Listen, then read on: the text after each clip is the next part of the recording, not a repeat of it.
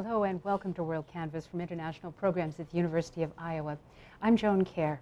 This is the first show of our new season, and we're happy to be here in our new home, Film Scene, in downtown Iowa City. Hope you have a chance to check out Film Scene and also our programs throughout the year. Join us for the live programs if you can, and thanks to all of you who've come here this afternoon, or you can catch them later on UITV, YouTube, or iTunes. Information about upcoming shows as well as links to archived programs can be found at international.uiowa.edu, and you can learn more about Film Scene at icfilmscene.org. Tonight's program is all about innovation and the entrepreneurial spirit.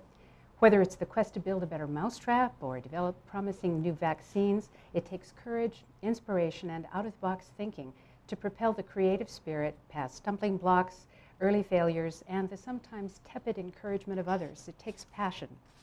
Our guests in this first segment are a testament to the idea that personal passion can turn a shapeless idea into a tangible reality. So we're calling this first segment The Birth of Innovation, Student Stories. Next to me is Blake Rupe, founder and president of REAP, University of Iowa graduate with a master's degree in international studies. And Li-Chi Wang is next to her. He's a senior with a double major in psychology and economics. He's also the chief operating officer of a recently launched app called Blue Cheese. So let's start with you, Blake. Blake Rupe, as we've said, you're an Iowa girl, and you got a master's degree in international studies, and you found yourself developing an app, which was not your original aspiration. No, not at all. No, so tell us your story. Right, so I was doing research for my master's thesis, which was on garbage cessation in the Gulf of Mexico. So I went to Mexico as part of my degree. I was doing research on how much garbage was along this certain beach in Veracruz. So I went there, spent the summer in the hot sun picking up garbage the whole summer, counting it, quantifying it, and classifying it. And so at the end of the summer, I put all of my data together, and I found that an astounding 93% of the garbage were all materials that were recyclable. So they were things that have aftermarkets that people pay a lot of money for so they can turn them into t-shirts, roads, new water bottles, things like that. They were literally being washed out to sea and eaten by whales and turtles. So to me, that was really devastating, and it was kind of a loss of all these materials. So I kept thinking while I was out there every day, had a lot of time on my hands. So I kept thinking to myself, how can I get people to recycle more? So I went back to where I was staying every night. I would research the recycling industry, innovation and tech in the recycling industry, and most of it I was finding were in the the mechanical part behind recycling, not really in the human behavior behind it. So I started thinking of ways to affect human behavior with recycling, and so that's how I first came up with the idea for REAP. Yeah, and so when you were doing research on recycling, you were thinking about sort of international markets for recycling and products and whatnot. You weren't thinking specifically about what's happening in Mexico. Right. Right. So you came back from Mexico, though, thinking something could be done here, yes. Right? Yep. I came back first thinking that I wanted to join some team that already existed that was doing what I wanted to do. So I started researching organizations, businesses, trying to find this recycling tech innovation that I really wanted to work for, and I couldn't find anything. Because it didn't exist yet. So that's when I first started thinking of REAP. I thought, maybe there's something like it already. I'll go find it. I'll work for them, give them all my passion and drive. And I couldn't find it, so then I decided to make it. Yeah. So tell us what REAP is. What does it actually do? Yeah, so REAP is a mobile application that enables users to measure and track what they recycle over time. So it's sort of like a calorie counter for what you throw away. So it allows you to see a visualization of your impact on Earth with regards to what you recycle. Yeah. So is the app already visible? Yes. Someone could download it. We launched on the App Store on June 3rd. Yeah. Okay, so who do you expect to use it, or who is using it now? Surprisingly, not the group of people that I thought would use it. I thought it would be the very, very green-minded of people who recycle absolutely everything they own. And everything they buy and everything, but it turns out those people are already really intrinsically motivated to recycle. So it turns out the people that are using it now are the people who are average recyclers who want to be better because they feel pressured by these people who are super avid recyclers. So it's actually the much more normal person, everyday recycler that's using it. So would you be able to tell us, without actually looking at the app, what do you see when you open up this app? What does it ask you to do? What kind of information do you input? When you first open it, it asks you to make a choice about what you want to do with the app. You can choose to recycle something, reuse something, or look at all of your friends and see what they're doing and see what they're inputting into the app. So if you choose to recycle something, which is the most popular option, it comes up with options for you to self-categorize the item. So if it's glass, plastic, paper, metal, and within each one of those separate categories is between 9 and 16 other options to choose from. So we can really get down to the pinpoint the item that you're using. Okay, so this didn't happen overnight. No. Did you, not coming out of sort of a technical field or an app building background, did you go to somebody for some help, or? I did with the development part, but the research part was pretty much done on my own. I really looked into app psychology, which I didn't know was a field that existed yet. So I looked into app psychology, and then I looked into the recycling field, and I tried to figure out the best way to combine both of those. Yeah, right. And so now, as I understand it, you're in Iowa now. Are you planning on staying in Iowa for a while you build this into whatever comes next? Yeah, actually I am, because Iowa, at least here at the university and in the state of Iowa, the community that's here has really helped me build and get to where I am today, and it's because people have helped me and believed in my vision and what I see the app becoming, that they're the reason I'm here today. So I really want to stay and help build other people the way that people have helped build me. Yeah. So you just said, see what the app will become. Yeah. What do you think it will become, or what would you like it to become? That's what I'm working on now at the Iowa Startup Accelerator. I'm working on developing it into a bigger brand. When I first developed it, it was basically an app because I wanted to build it because I wanted to use it. And that's not the best way to go about building a business, which I'm learning. But now I'm learning to build it into more of a brand. So right now we're looking at making it a platform for people to become engaged with the recycling process and to help begin to inform their local recycling policies locally. So. Okay, so and did you receive some startup funding for this sort of next version of your idea? Yes, I did, from the Iowa Startup Accelerator. So that will help keep you afloat while you're working on this. But then further down the road, will you be needing investors? Will you be looking for corporate partners or community partners, individuals? Yes, all of the above. Yep, we're doing the end of the accelerator ends in a demo day, which we pitch our businesses to investors, and we pitch it to them, and then we go home and just wait for a phone call, and hopefully someone calls up. Hopefully I'm in Florida or something really nice. Just waiting it out. So what's been the most exciting part of this, and then conversely, what's the most frustrating or unnerving part? That's a good question. I think the most exciting part was getting the call from the accelerator saying, come join us, because that was pretty much a validation of my business model and me as a person, because they don't always choose you based on your business, but they choose you based on who you are and who they think you can become in it. If you're a driven and passionate person, then you have a really good chance, and they can see that. So that was probably the most exciting part. The most challenging was probably finding a developer to do it. There's definitely a lack of coders in the area. They all get taken up by the Rockwells, and they all move to bigger cities, which is great for them. But for those of us startups here, we would really like to see more coders. Yeah. So. Did you work with a coder right here in Iowa City? I did. Out of the Bell Entrepreneurship Lab, they have students that are making businesses, and we're both from there. So I found a coder, a company who does coding and graphics and stuff, and I went through them. So what length of time did it take from the moment you sort of really began to think about this until now? I did a lot of research, probably from June through December of last year, and then in January was when I sat down with Lynn Allendorf, who we're talking to later, and she really told me to go for it. So I did, and then from January to June, we did research, design, development. We did beta testing, and then launched it in that 6-month period. That's really fast. Yeah, I know, and I was defending my thesis at the same time, and graduating, trying to have a social life. Yeah. It was fun. Yeah, that's great. So where are you from in Iowa? I'm from Ottumwa. Yeah, in the southeast. Great. So are your parents just astonished that this girl they sent to Mexico to do her graduate studies came back and now is launching a business? Yes, yeah. I don't think it was surprising to them that I decided to take up entrepreneurship and develop my own business. I think they're really proud that I finally did it. So I talked about it for like 6 months. And they were like, just go do it, please. So a question I can ask both of you, and you'll have a chance to weigh in on this too, Lichi, but what do you think it takes to become an entrepreneur and a successful entrepreneur? I think it definitely takes passion, which is why I think this is an aptly named event, definitely. I know a lot of people who've developed businesses, and I watched them start and end them pretty quickly, because it takes a lot of passion in what you're doing, because it takes a lot of your time. It takes a lot of your mental time and your actual time, so definitely passion. Yeah, great. Well, Liqi, let me introduce you. So this is Liqi Wang, and we mentioned that you're a current student here at the university, a senior, and he majors in psychology and economics.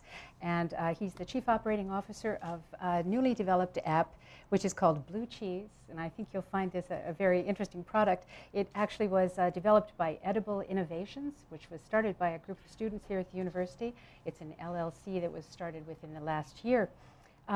So before we talk about Blue Cheese, let's learn a little bit about you, Liqi. Can you tell us something more about where you're from? And Okay, hello everyone. I'm Liqi Wang. I'm from China, and I'm still a senior student in University of Iowa, and I'm also the senator of our USG, University of Iowa Student Government. Actually, I also founded a student organization called Hard Workshop last year, and we are trying to help Chinese students get involved in here and make more American friends. Yeah. Yeah, and the Heart Workshop, I know, is a very successful and energetic group here on campus, which is really great. So let's just start out by describing Blue Cheese. What is this Blue Cheese app? Okay, Blue Cheese. I'd like to say something, because in our banner it shows we will never let you pick another suspicious food. So what is suspicious food? Suspicious food means some food you heard about is very attractive, but its taste is less appealing, such as Blue Cheese, but not our app. Okay, as you know, Blue Cheese is a very simple food name, but I really doubt whether you know how it tastes and how it looks like when if you haven't heard about it before.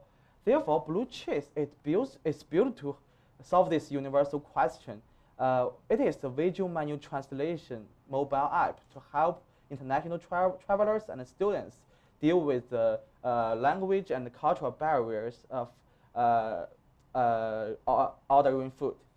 Yeah, and I understand there's kind of a funny story about this that I think you can relate for us. Oh, yeah. Okay, speaking of the story, there is a lovely story behind this app name, and it is also the story that gave us the inspiration to build this app. It's 3 years ago when our CEO and founder of this app was a freshman. He was pursuing a Taiwanese girl. On their first date, he took her to an Italian restaurant. When they were staring at the menu, they were totally confused by the menu entrance name. So the girl asked our CEO Rui to order something for her and some suggestions. But Rui also had no idea. So after reading through the menu, Rui picked the only one which he could understand a little bit, which was the grilled Roman salad with blue cheese dressing. After seeing the unpleasant look appeared on his dead face, he realized that he has made a huge mistake.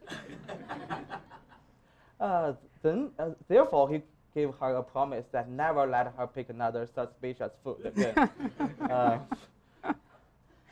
Though the girl has gone for a long time. But Rui still kept his promise, and we built this app together. Besides this story, I believe everyone there has already experienced the similar difficulties as we experienced, even the menu is written by your own native language. Then you probably could understand how difficult it is for an international student to order American foods. Therefore, the Blue Cheese is born to help them. Yeah, and so right now you're in a very promising stage with this app. It has recently launched, and right now it is only available for translation from English words into Chinese. Yes. Is that correct? But you have aspirations to do it in more languages and Yes, definitely. yeah. So how does it work? What do you do with this app? You download the app and you take a picture of a phrase on the menu, right? Yes. If you don't mind, I can show you how you can use it. Actually, firstly, you open you download it from the Apple Store, and you open it. This is the first picture you see, and then it shows the resizable there, and sorry, and you. Oh, this is her face. I'm just kidding. Like you can resizable this part and to put it on the menu. You can scan whichever word you want to scan, all the entry names. Then you push you click this button for a long time. It will become clear, and you take photo for the menu words. Then we will show you whatever you are trying to want to know, like the mozzarella steak. Mozzarella? Mozzarella steak. Okay. Mm-hmm. Yeah, this is the cheese pictures. There is the description of the mozzarella steak, and also we got a rating scale here. This is rated by our users, and there are also some comments on this page. Mm-hmm. Mm-hmm. That's a basic function, but we will develop more features. Yeah. So obviously, any kind of language, anything that's sort of like an encyclopedia or a dictionary, whatever you're talking about, foods, there's just millions and millions of words there, right? I mean, you could just go on forever, particularly if you're doing it in multiple languages. So this is going to take some time to develop fully. But the launch, as I understand it, happened 3 weeks ago, 3.5 weeks ago. Yes, yes. And it was chosen as one of the best new apps by the App Store, the Apple App Store. And within the first 3 weeks, you've had more than 70,000 downloads of this? Yes. Actually, it's within the first week, we got 40,000 downloads. And in another 2 weeks, which is up to now, we got 70,000 downloads. Yeah, yeah. Pretty incredible. So there's clearly potential use for this. But Yeah. I would imagine that there are also conceivably competitors for this kind of product as well. What do you think is unique about the Blue Cheese app as compared to other menu translation apps that might be out there? We are unique. Yeah, because firstly we have a OCR technology. You can scan whatever you want. You don't need to tap into the words if you don't know. And secondly, we have a very complete information about the foods you like. We provide the description, the rating scale, the pictures, and then we will add more information about this. One more thing about the description part. After conducting the customer discovery, we find most women, they want the calories information on. Calories? Yeah, calories information about the food. And it's like a Foodpedia. So, but you don't need to, it's more focused than Wikipedia, and you can put it in your iPhone anytime, and you don't need to search it on Google or something. Oh, yeah, very good. And you will be developing a version for Android phones. Yes, actually we've already developed it, but we are now we are keep testing on it. We want to get the best version and release it. Mm-hmm. So the group of you who began the development of this, and certainly you too, it was 6 or 7 students who started this all out? Oh, it's actually 6 students. 6 students, yes. They are all master, actually 5 master graduate students. They are all computer science major and another PhD students in there. Yeah. So it's a small group of all Chinese students who started this and have been working on it up until now. And so you've built it here in Iowa. Do you expect that you might like to stay in Iowa as it grows and becomes something I would like more to global? say why not? Because this is a great place to go, start, and give back. I would say we really thank our university and the local startup community and in particular Lynn Allendorf, Jeff, Keith, and plenty of other staffs and faculty members. They really give us a lot of help. They help us to build our app in a scientific way. So so we are not just simply saying thank you to our university. We want to serve the international community in Iowa. So we are dreaming to grow to be a global company, but this is truly an American dream from Iowa. That's great to hear. That's great to hear. Well, I asked earlier, I asked Blake what she thinks it takes to make a success if you're an entrepreneur, an innovative soul. What do you think it takes? I think what Blake mentions, the quality is very great. But more about this, I think hard working, keep working, and the most important thing is user is always the first consideration. They will decide what will happen next about your product. Just keep focused on your user. Yeah. Do you have any response to the hearing about their project and how they got it going? Does it sound quite similar to what you went through? Yeah, absolutely. It's definitely a testament to the entrepreneurship lab here in the startup community. They both come together and really pump out some awesome businesses. Yeah. Do you in Blue Cheese have other apps in mind or other products that you're working on now? Oh, we got some future ideas about some websites. It's relation about person to person, but I don't want to talk about it now. We need to have enough customer research and get back to you. Maybe do some survey. And at that time, you will know what we are going to do. Okay. Thank you so much. This is Li Chi Wang with Blue Cheese and Blake Rupi with her Re-app. And thank you so much for joining us in this first portion of our program. We hope that you'll stay with us for the second part in this series.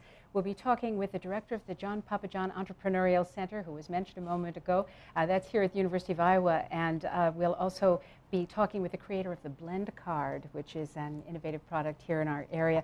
Get some insight on the support that's available to entrepreneurs in our area.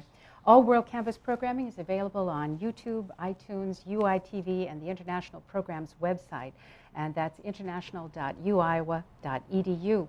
And to learn more about our location, Film Scene, visit icfilmscene.org. So I'm Joan Kerr, and for International Programs, thanks very much. We'll see you next time. Hello and welcome to WorldCanvass from International Programs at the University of Iowa. I'm Joan Kerr and we're coming to you from Film Scene in downtown Iowa City. This is part 2 of a 3-part series called The Passion That Drives Innovation. We heard from 2 young visionaries in our first segment, and now we want to delve a little further into what it takes to move an idea from inception to completion. How do you bring those ideas to life, and what support is available in our community for entrepreneurs? My guests are, to my right, Lynn Allendorf, director of the John Papajohn Entrepreneurial Center here at the University of Iowa. Thank you for joining us. Thank you for having me. And to my left is Paul Kongs-Hao, founder of Blend Card here in Iowa City. Nice to meet you. Thank you. Lynn, we've talked about the inspiration that fuels an idea, and we've heard that it takes a lot of hard work, a lot of persistence to go from that sort of light bulb that goes off in your head to having some tangible thing that you can hold in your hand.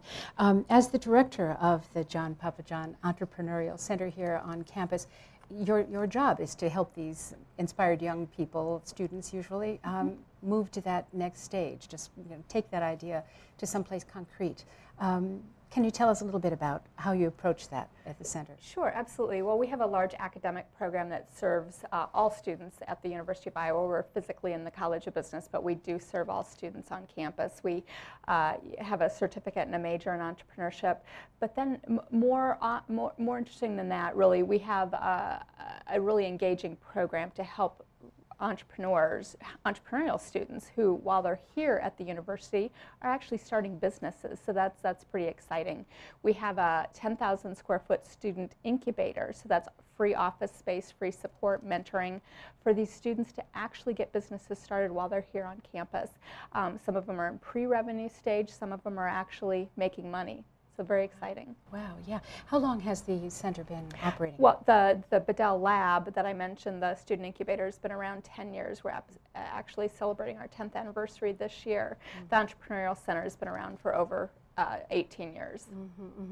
So being housed within the business school, obviously there are all kinds of areas within the business school that students can be studying. what students come on over to your area? Well, actually, only about half of our students are from the College of Business. The rest are from liberal arts, engineering, dentistry, everywhere on campus. So Blake Rupi, we just heard from, would be an example Absolutely. of that. Yeah. So what do you see on an average, during an average semester? What kinds of ideas come forth? We probably run into about 30 new students a semester that have concrete ideas that they're trying to move forward. So, lots of apps. Apps are very popular right now, as we saw earlier.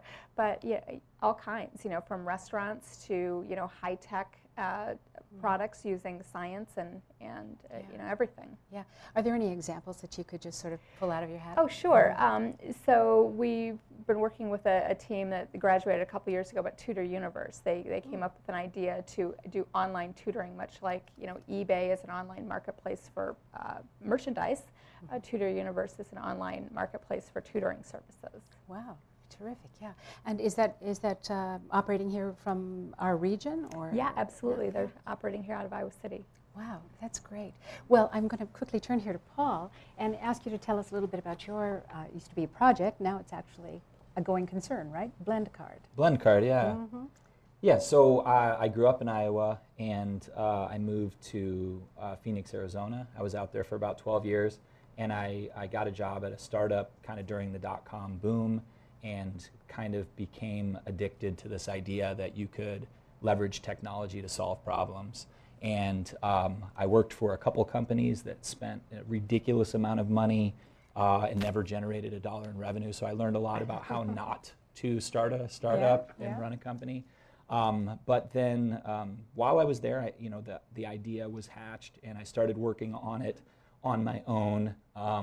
Felt like I needed to bone up on the technology side of it, because I entered the technology field from a sales perspective and then evolved into a product management role, because you wear a lot of different hats in a startup, and started learning different aspects of it. And so I got a job as a product manager at GoDaddy.com, and while I was working on it, on the side, and ultimately was traveling back to Iowa from Arizona once a quarter, because I worked with a team of software developers in the Iowa offices in Cedar Rapids. And I met Mark Nolte at a networking event that I was invited to when I was back on business.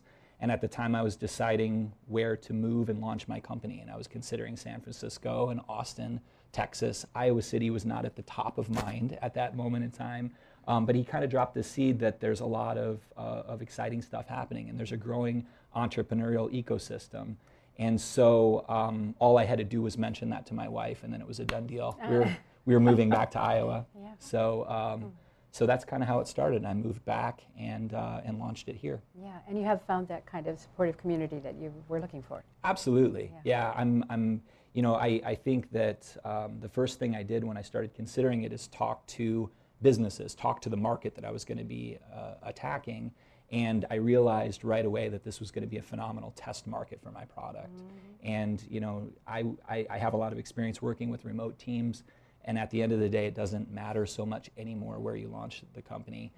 So having that ability to have a test market that hadn't been inundated with every idea that every sophomore at Stanford had or whatever was a pretty, pretty compelling target market. Well, it's probably a good time for us to describe just what Blend Card is. Sure. So Blend Card is a small business marketing platform. And when I wanted to attack this problem of small business, effective data-driven small business marketing, what you're after is consumer data. So whenever someone explains it, they typically say, "Oh, it's a loyalty card," and it certainly includes a loyalty card component. But that wasn't where it started. We do that so that users have a reason to use it every single time that they walk into a store. And the only reason for someone to use it every time that they walk into a store is if they're earning points towards like a loyalty reward. But it holds coupons, it holds a loyalty program, and it holds gift cards to a number of different businesses on one card. So as opposed to each small business within a market launching their own program and needing to overcome the obstacle of users needing to sign up for every individual loyalty program out there, which they flat out won't do. They'll make a decision about a few to carry in their wallet. And unless your name is Starbucks or Target, you don't have deep penetration in a particular area. So what this allows us to do is a user can sign up one time and register, and then immediately they're holding a loyalty card, able to be given coupons to small businesses, and can buy and gift cards to a number of different places, just all loaded onto one card. So how many businesses do you have right now represented with Blend So we've got cards? 120 businesses right now. We're integrating with maybe another 30 businesses as we speak. And all in the eastern Iowa area. We launched in Iowa City, now have representation in about 15 different towns and cities that at least have a few in each. Yeah. Does it help with a card like this to be in a mid-sized community? You mentioned these other very, very large places that on the one hand may already have a lot of competitors, but also just the size you're trying to manage with partner businesses? I would say that this size of a market and even smaller towns adjacent is the perfect place for us to prove this out and to launch. There's already an ingrained philosophy of collaboration, and these businesses, the successful ones, are already doing a number of different initiatives where they collaborate with other businesses. And at the end of the day, if they each go after their own loyalty customers, it takes an enormous amount of time to build that up, where the moment they come live on our platform, they immediately have 13, 14,000 programs that are already in the pockets and purses of existing users. And so when you collaborate with other small businesses, you're able to get access to just so many more customers than you ever would on their own. So everybody wins. Yeah. So how do you advertise the Blend card to an individual person in eastern Iowa? Yeah, the primary way that we get card holders is through the small businesses that use the platform. They've got a stand at their point of sale. We have in-store collateral that they now are using to promote it inside the stores. So they pick it up at the local business, they register it, and then they see access to everybody that's using it and can go back and start redeeming deals, immediately. But we're also, trying to incorporate strategies that really allow us to get more deeply ingrained with the community. So a couple of the things that we're doing are with the Convention and Visitors Bureau, there's over 20 hotels now that are handing out a Blend card across the counter. When people check in at the hotel, they're given a Blend card. They're directed to a website that has CVB member businesses that want to drive those visitors in, and there's a loyalty, or there's a coupon preloaded onto it. So all they need to do is check out the website, walk into the business, swipe the card, and they can be driven into these local businesses. And then the other one is events. We just finished Fry Fest, and we have a partnership with Summer of the Arts. So when people show up to any event where drink tickets are part of their existing strategy, instead of getting a roll of paper tickets, we just load their drink tickets onto a Blend card, and we're able to distribute thousands of cards in the marketplace and solve a accounting and logistics problem for events. And now people have another reason to hold it in their pocket because they'll be able to use it all summer when they come back to events. Yeah, that sounds great. So is something that you do as the president of Blend Card or whatever, do you have to keep track of all of these various things that are happening on individual business websites? I mean, do you have to report out? We've created a portal for small business owners to log into that they can look at all of their data and find out how many deals have been redeemed, and then be able to identify people on the platform that are their ideal target audience, which is really what we're after is the ability to connect small businesses with their ideal target market based on data. So in addition to seeing historical data on all the things that are happening on their platform between our cardholders and the business, they're also able to take action. If somebody comes in regularly and then they haven't been in for 90 days, send them something to get them to come back in the store. If we identify their ideal users that spend a certain amount of money going out to eat, that swipe the card within a certain proximity of their store, we can go after that ideal user, send them a special deal to try to get them to come into the store. Wow, it does sound great to me. Did you meet a lot of resistance from? I would just imagine that business owners are there's somebody walking in the door every day with a great new idea, right? Yeah. And some of them are great new ideas. How would you pitch this to somebody who said, "Oh, I've got my own rewards program. I really don't want to worry about that." How would Yeah, you I do it? mean, getting the first few businesses on was definitely the hardest part. People don't always want to be the first to do something. But once we got 9, 10 businesses on board, it just became increasingly, easier. And once, each of those businesses were handing out cards, once our audience grew, it just became increasingly easier to get, adoption. The hardest part was to give it away for free, to be quite honest with you. People are very, very skeptical. And, even though this is the way tech companies test things, like, hey, I have an idea, I'll give it to you for free. That's an easy decision, right? Not at all. It's amazing. Like I almost feel like if at the beginning, if I would have been charging for it, it might have been easier for them to buy in. Yeah. It kind of sounded too good to be true. Yeah. And so I guess that's a good problem to have, So it's free now to any individual person. Is it also free to the businesses? So it was. We have now completed the beta testing Yeah. period, and now new businesses that come on are paying for it. As of the last few weeks. So Great, but you generating found- revenue is a good thing. Yeah. So we're already ahead of some of the companies that I've worked for in the past, Very and haven't good. spent nearly as much money. So Yeah, very good.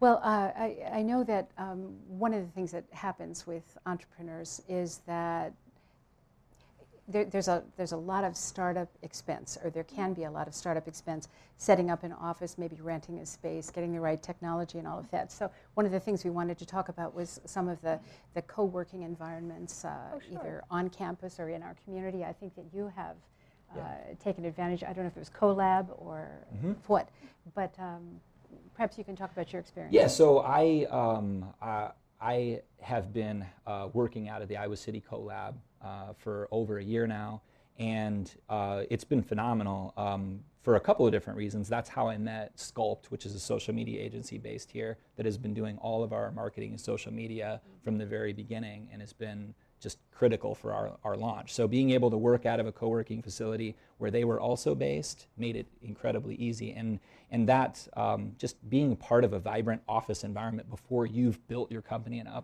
up enough to have that on your own is unbelievable.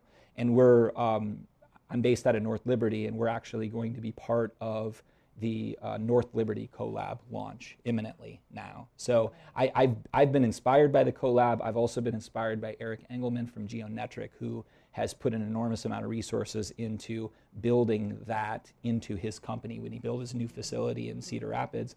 And I think we kind of made the decision, like, we were ready to move into our own office. We were ready to start expanding, but the idea that we could make the co-working experience part of our DNA, like right from the get-go, instead of waiting until I could build a company and have my own co-working or incubator in it, being able to go into a CoLab facility and work along other people and hopefully mentor other people that want to start things and give back already before we're, have made it ourselves is kind of inspiring. Yeah, very cool. Yeah, so tell us how this co-working idea, do students gravitate to it? Absolutely. One thing we struggled with at first when we opened our student incubator, there's 18 private offices there. None of the students were collaborating, so we figured out we had to kind of force that collaboration a little bit by bringing them all together. The problem was there were so many different majors, different schedules, so bringing them together has been hugely helpful for them. They learn from each other, they network. You heard how Paul, has met several contacts that have helped him with his business. The students are learning the same things. Yeah.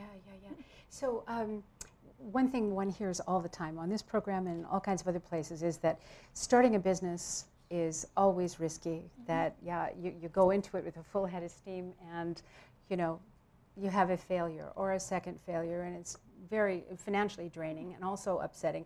How do you keep, or how do you tell someone who wants to go down that road in their career, but still a young student, what do you tell them about keeping their spirits up or getting help when they need it? Well, right. So we try to provide the resources, and we try to reduce the risk. A new program we have is called Venture School, and it's a program based on National Science Foundation curriculum that instead of the old way we taught entrepreneurship, which was write a business plan, go raise some money, and then go develop a product, now it's before you write that business plan, you have to fully vet it. You have to talk to customers. You have to get feedback and make sure the idea that you think is an awesome idea is actually an awesome idea, and maybe it needs tweaked a little bit. So we try to put the students and entrepreneurs in Iowa through a process where they can get feedback from real customers, real potential people that would pay them money, and tweak that idea and then move forward with a much better idea than they maybe had to begin with. And they practice elevator speeches, I suspect? Absolutely. They practice pitching. We encourage them to talk to 100 real customers before they decide whether they have the right business nailed down or not. Yeah. And so you mentioned that you had a couple of experiences that worked with some businesses that just kind of didn't make it at all. Yeah. And you said you learned a lot from that. What did you learn? Oh boy. So I think the main thing that I learned is what she just touched on, and I think nailed, and that is there was a period in time where if you created a beautiful website, the first thing you did was put it in front of somebody with a lot of money and fund it and then go, and then you learned after the fact. Absolute wrong way to do it. And you know, staying lean, going and getting direct customer feedback from your target market, iterating over time is absolutely critical. And so I mean that's what I did. I mean, I worked on the idea behind BlendCard, and it changed dramatically over the course of almost 5 years before I felt it was at the point that warranted raising funds and then going full time and diving into it. Yeah. Do you expect to take this to other communities? I mean, do you think Yeah. this is an idea that can be imported into another community? Yeah, absolutely. Yeah, I mean the only reason you start a tech company is that you're going to build something scalable and that can expand. And I'm excited to be part of this idea that in Iowa we can build things in technology that we can export to the nation and to the world. So absolutely, I want everyone in America to have a BlendCard account. Yeah, absolutely. And you expect to stay here in Iowa, at least for the near term? Absolutely. Our kids are in school, our family and friends are here, and absolutely, that's our plan. Yeah. Great. Can you talk a little bit about Iowa Innovation Associates?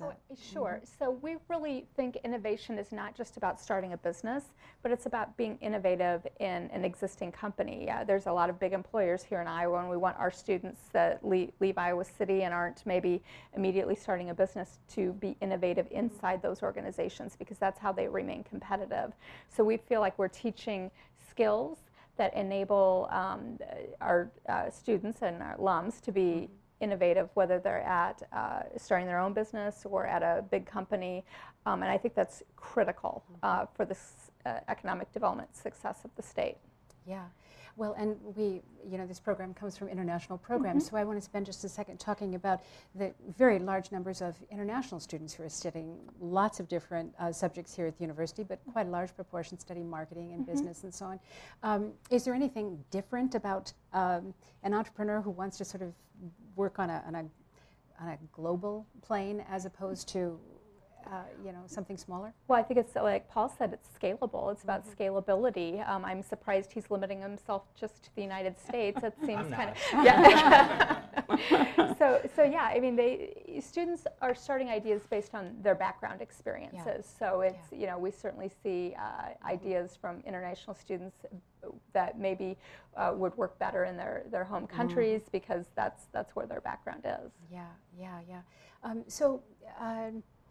Throughout my lifetime, I've heard the term entrepreneur. One hears it in political discussions and so on, and sometimes the word seems to be sort of batted around as Main Street as opposed to workers out there somehow or other in our political construct. But anybody can be an entrepreneur, right? Absolutely. The thing is to dream up the idea, to figure out what kind of support you need, whether there's a market for it, and whether you really have thought it through clearly enough to take it out and introduce it to somebody else, right? Did you dream of being a businessman when you were a kid? No, not at all. Not at all. I was a philosophy major. So I graduated and discovered there wasn't an enormous amount of money in philosophy. So no, I think that's right on. Anybody can be an entrepreneur, but not everyone should be an entrepreneur. Yeah. And I think that there's a little bit of of a romanticism around becoming an entrepreneur that is very appealing, but there's a reason that, and I don't know the stat anymore, at one time it was 9 out of 10 startup companies fail or something along these lines. And there's a reason people start something, and there is no, other than Facebook or some of these others that are the fringe cases, there is no such thing as coming up with an idea and then it just blowing up with no obstacles in the way or whatever. It's going to be incredibly difficult, way harder than you could ever imagine. And if you've got that drive in addition to the idea, and then you should definitely pursue it. But it's just going to be difficult. Yeah. So. Okay, so I have to follow up on the philosophy thing. What from your background in philosophy has brought you to a place, sort of a better place as an entrepreneur? Is there something from that background that makes you a better business Yeah, owner? I think that a couple of things. Philosophy, I think, it's kind of funny. People laughed when I said I was a philosophy major, but you adopt and defend a position. And so I learned how to sell. I learned how to convince people that they should invest in my company. I learned how to build a solution that was defensible when I talked to small businesses. I learned an enormous amount from my background in philosophy.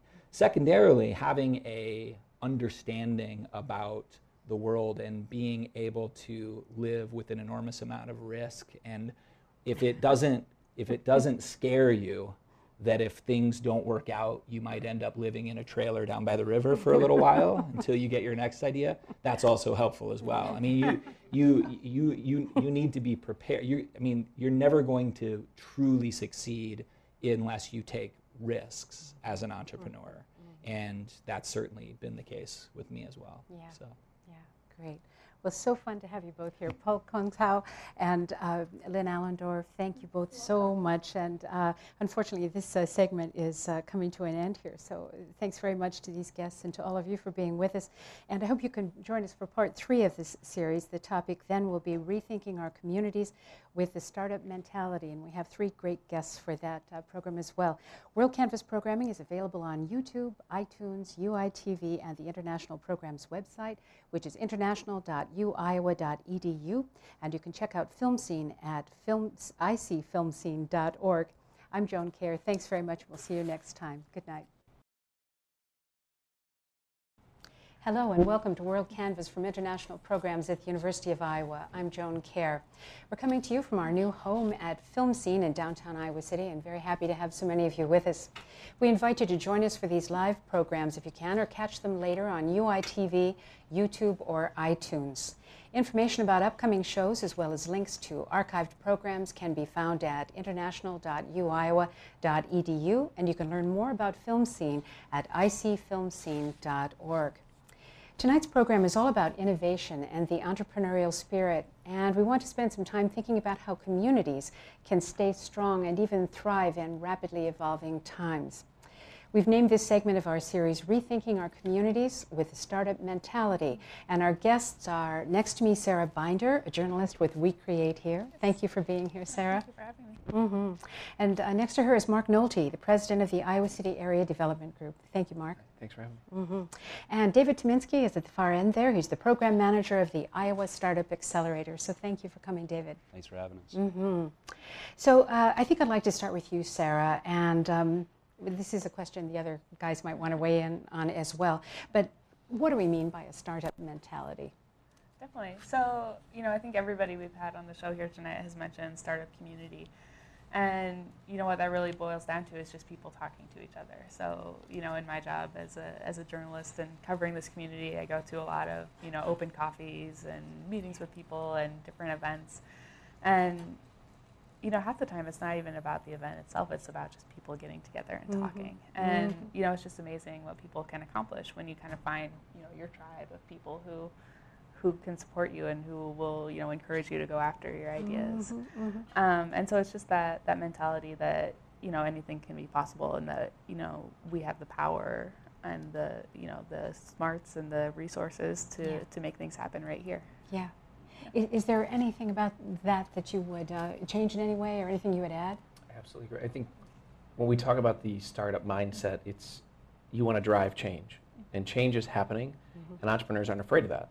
The entrepreneurs are fearless. You know, to Paul's comments, you know what the ramifications are, you know what the might be's are, but you're still willing to go do it, and that's what we're trying to cultivate. We want a whole community of people who are accepting and embracing the fact that change is happening, but if you're fearless, you can drive it. You can be on the winning end of change, and that helps the whole community thrive. Yeah.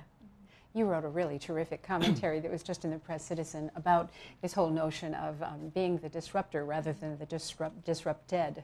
We want to be sort of the change that comes rather than the ones who get rolled over, right? Thank you. If you look at every industry right now, there's someone out there trying to change it. You look at media, at the newspaper industry. Newspapers across the country are struggling, but the Gazette has taken a different mindset. And how could we look at this differently? How could we become part of the community as a way to thrive? And you look at healthcare, you look at education, everything is ripe for disruption right now. Every career can be impacted by technology, by globalization. So the only way to insulate yourself is to embrace what could be and be on the front end of that and be that disruptor. And I think that's what we're trying to cultivate with this startup mindset. And if we can get more of our young people to think like that, that's what built our country, right? At one point we were like, well, we're not cool with Britain anymore.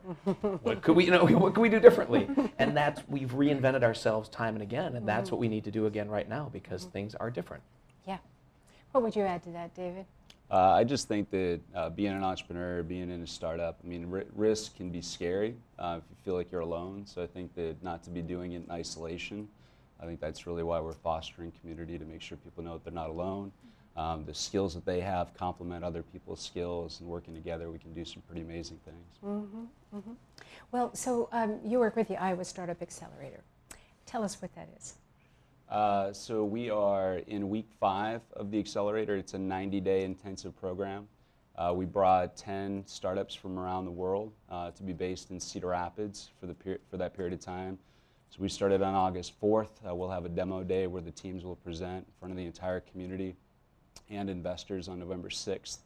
And what we're trying to do in that period of time, I usually tell people that our success measure is we're trying to create 2 years worth of work in a period of about 90 days. So it's that intensive. There's a lot of structure and education that goes around it. A lot of support from the community. So a lot of mentors are part of that program. The last 3 weeks we spent introducing the 10 teams to 100 people, most of which are from the Creative Corridor, which was really exciting. A lot of very talented people here. So I tell people that we actually scheduled about 1,000 meetings in a period of 3 weeks, and it feels like that should be an exaggeration because it's a big number, but it actually happened. So can you give us a picture of what these 10 teams are doing or where they're from? Sure. So we've got 3 teams that are from Iowa. We've got one that's from Iowa City. Actually, Blake is one of the teams with her business Reapp. Very excited to have her representing the corridor. We've got a team from Des Moines. We've got a team from Cedar Falls. The rest are from, there's one from Australia and one from Israel, and then the rest are scattered around. Both coasts are represented. Texas is represented. So we were pretty excited to have such a diverse representation in the application pool. And what kinds of businesses are they? What kinds of projects? So we focused on what we thought Iowa was really strong in.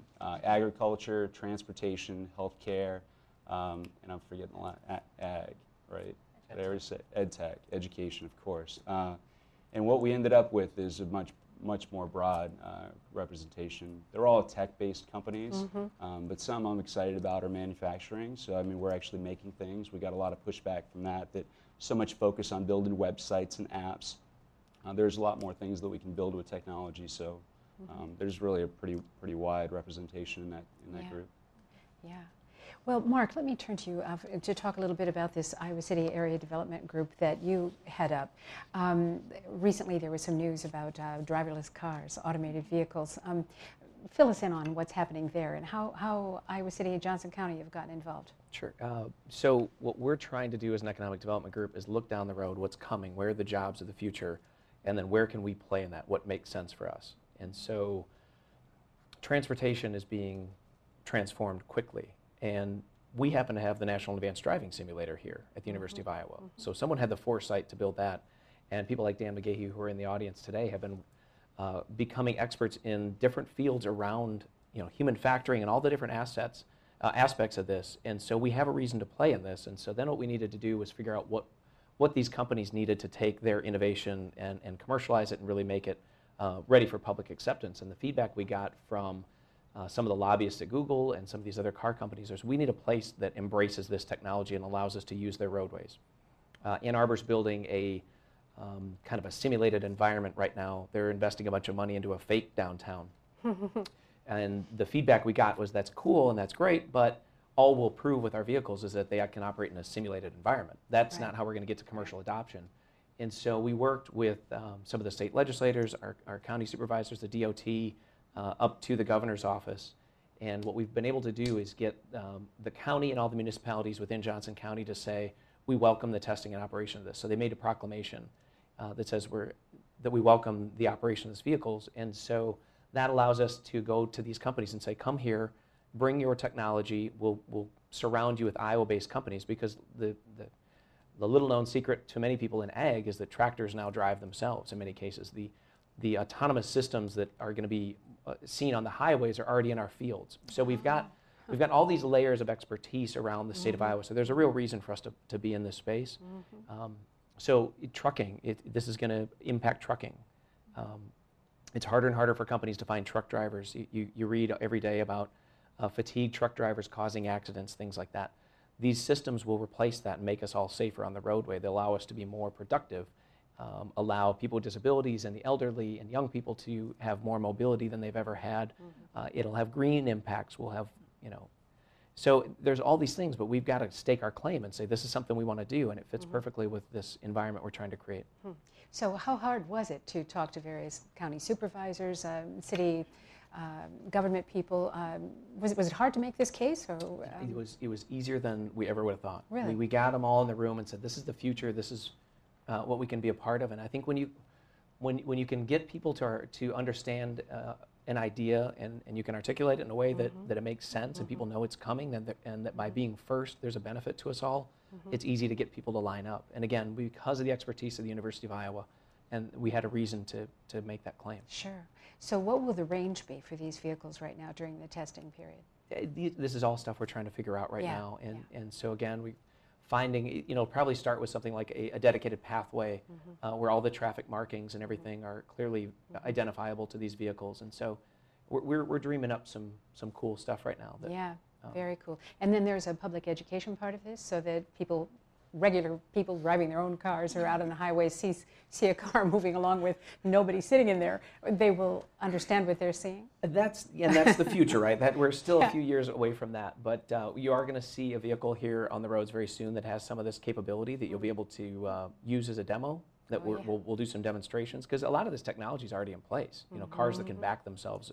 Parallel parking. Who wants to do that? Right. But it takes you that first time when you take your hands off the wheel and let the car do it. And so we're going to demonstrate that, and some of the adaptive cruise control. There's all this technology is starting to just build on each other, and it's coming from different areas. And so what we want to do is be a hub for bringing all of that together. Right. Well, now, you told me the story how it all actually happened, but what I'm remembering is that you were someplace out on the West Coast at a big conference about these kinds of vehicles, whatever, and I guess you raised your hand and said, hey, Iowa City, we can do that. What kind of response did you get? Did anybody know where Iowa City was? Yeah, that's a great question. The feedback was phenomenal. Yeah, they probably were then Google mapping where we're at. But the nice thing is that people have an association with the University of Iowa, so that the university has a great reputation. And again, the National Advanced Driving Simulator, everyone in that room knew about that asset. So, but yeah, we stood up and said, listen, we've gotten approval from the governor's office and the DOT and our local jurisdictions that you can come test this vehicles. Oh, you had that walking in the door? Absolutely. Oh. Yeah, that was what we were there to share. Yeah. And so then, again, like what Paul was saying, when you walk into a business with this solution, people are skeptical, and then like, well, what does that mean? And so we're still trying to figure that out, but the invitation's out there. So yeah, terrific. Well, Sarah, you write about the corridor, things that are happening in our area here, and you see a lot of startups, you see a lot of new businesses, and talk to a lot of entrepreneurs. What are some of the more interesting examples of successes that you could talk about? Yeah, definitely. So, I mean, I have the really, exciting job of talking to people, like this every day and trying to help share their stories. Something I think is really interesting about what both kind of Mark and David are touching on here is more and more we're going to see technology impacting our everyday lives in more tangible ways. So, you know, in the past few years, we've seen a lot of apps and we've seen a lot of websites, and, you know, my own industry of publishing and media has been deeply disrupted by that. But more and more, we're going to see, you know, cars and manufacturing and, you know, physical things disrupted by technology in really profound ways. And, you know, we talk about shaping a community with the startup mentality, and it's really going to physically change the way our communities look. But other than that, I think we just have a lot of, you know, really great momentum in the community right now. With, you know, there's events happening almost every day this month that you could go to, and, you know, different companies have raised money recently and kind of had that validation from, you know, both locally and outside of Iowa. So it's really exciting to see. Yeah. On the one hand, I'm hearing how, for example, these driverless vehicles we were talking about, how they might make lives much, much easier for many people, maybe even safer on the highways. But is there probably also going to be a loss of some employment? So what's the trick there? As you welcome in the new thing, a community that wants to stay alive has to make sure that its working population is able to fill whatever new jobs come along? Right. And I think that's what we've seen over the last 50, 60 years. You know, technology has replaced some jobs, globalization's replaced other jobs, and we can't sit idly by and just hope that that's not going to affect us. That's why it's good to be first. It's good to drive that. You look at the truck driving profession.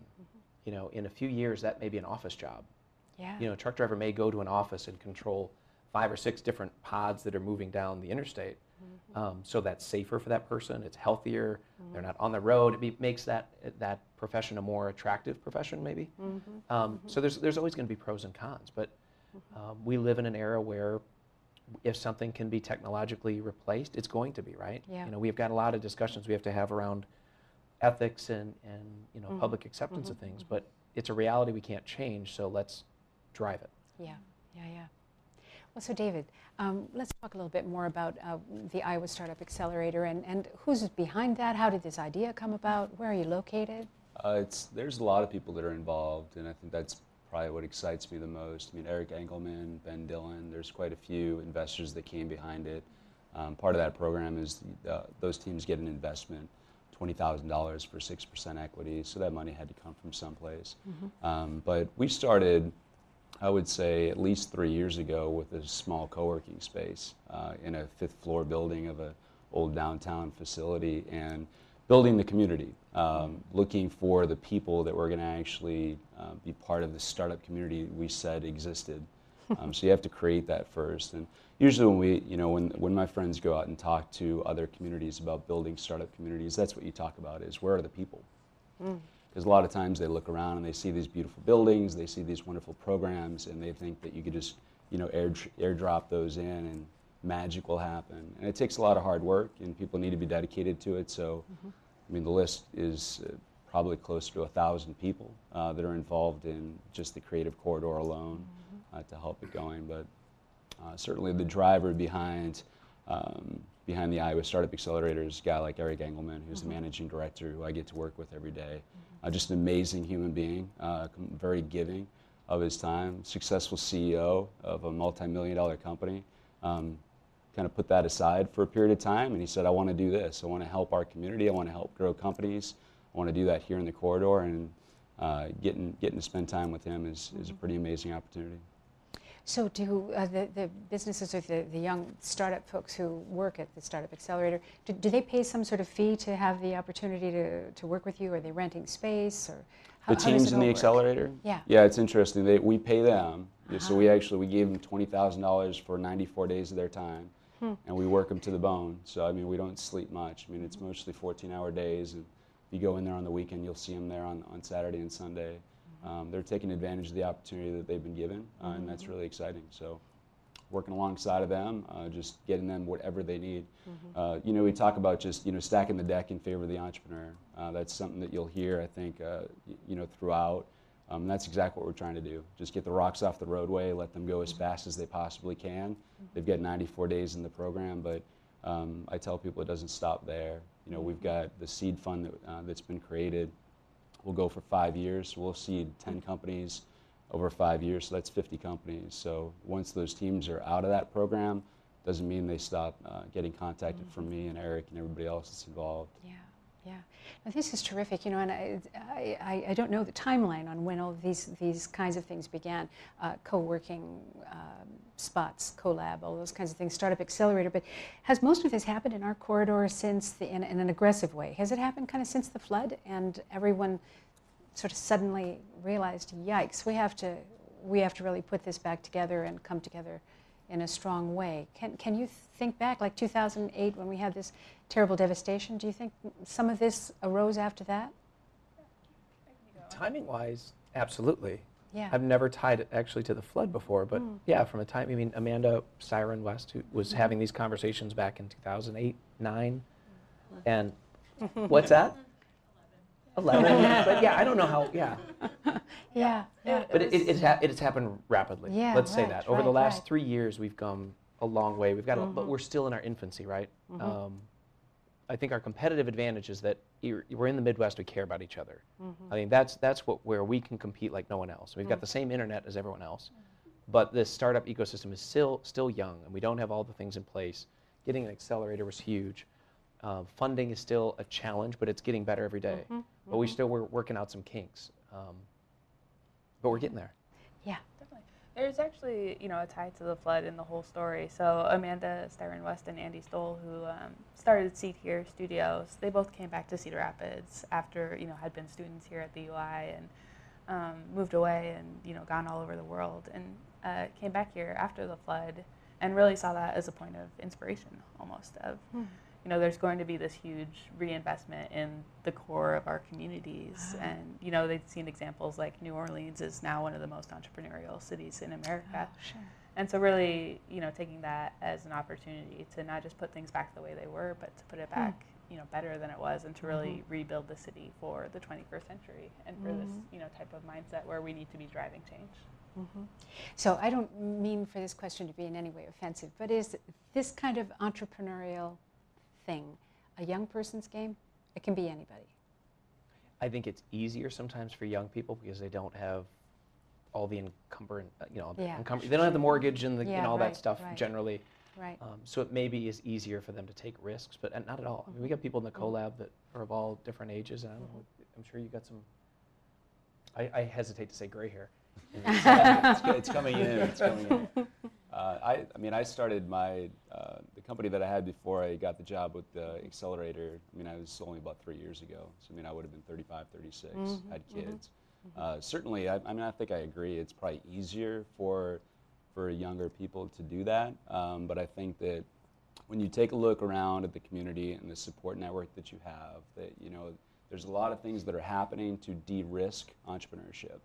And so I think when you expose people of any age to that factor, they realize that it's not as hard as maybe they think it is. Yeah. I think they need to be passionate. It needs to be something that keeps them up at night, gets them out of bed in the morning. But I think that if you look around, there's definitely plenty of people ready, willing, and eager to help you out. Yeah, definitely. I would say, you know, while it might be easier for a young person to take the risk financially of, you know, being their own boss for a while, there's so many other ways to be involved in a startup community of, you know, we need people who are mentors or people, you know, who are possibly investors in the community, or people who can, you know, drive innovation inside of an established company. Right. You know, that's so important. Of it can't just be startups, but we need, you know, we need all types of sectors and industries to be innovative. So there are just so many ways to be involved, whether or not you yourself take the plunge of founding a company. Right. One of the entrepreneurs we've been working with over the last year or so is a fantastic example that it's not for just young people. David Gott with David's famous frozen gourmet custard. If you haven't tried it, try it. It's fantastic. But had been a banker, a finance guy his entire career. Unfortunately, lost a son, and realized life is too short. He's always had this passion, and he decided now's the time of my life. I'm going to do this. So stopped being an investment banker and launched this brand of custard. And you know, it's that type of example that I think you're going to see more and more of as this community starts to embrace taking those risks. Yeah.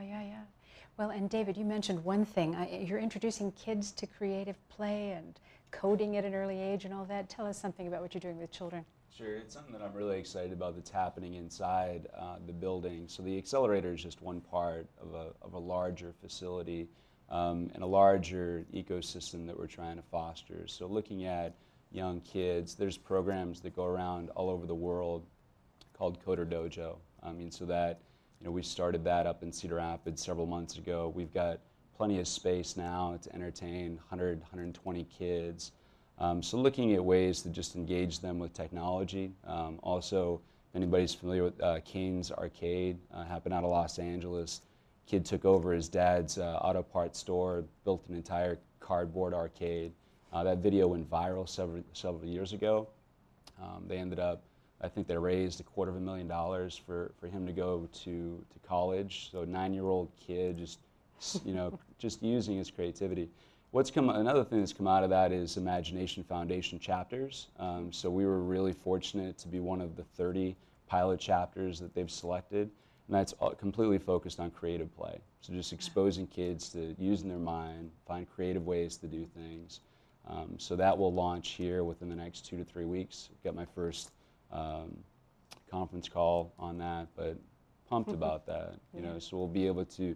And it's more about technology, creative, entrepreneurship. There's just a lot of things in just exposing kids to opportunity. Yeah, terrific. Any final thoughts before we break this segment? This has really been exciting. You see a good future for our area, right? Yeah, I'm just wondering when you sleep, because the other thing that Dave and I are working on with some others is Startup Weekend. Startup Weekend events have been happening around the corridor for the past few years. The University of Iowa is our great partner with that. October 3rd through 5th. So if you've ever wanted to be a part of a startup for at least a weekend, like no risk, no lifetime commitment, but you just want to be part of that for a weekend, you can try it out. So. You did that, didn't you, Sarah? I did. Yeah. Startup Weekend was actually where I first kind of was introduced to the idea of entrepreneur communities, and I've been kind of hooked on it ever since. So yeah, I definitely recommend it. Great. Well, our time has run out in this segment, but it's been really interesting, and I'm so grateful to have you all here. Sarah Binder from We Create Here, and Mark Nolte, the president of the Iowa City Area Development Group. And we have David Tominski, part of the Iowa Startup Accelerator and all kinds of other good projects here in our area. So thank you so much for being here. And thanks to all of you for joining us. And if you're interested in watching any of these segments played back again, you can see them on UITV, on YouTube, or you can hear an audio version on iTunes. Information about upcoming shows, as well as links to archived programs, can be found at international.uiowa.edu. And you can learn more about Film Scene at icfilmscene.org. So I'm Joan Kerr. I invite you to join us for our next World Canvas, which is in this room on October 14th, and it's all about Brazil. So come if you can, and thank you very much for being here. Good night.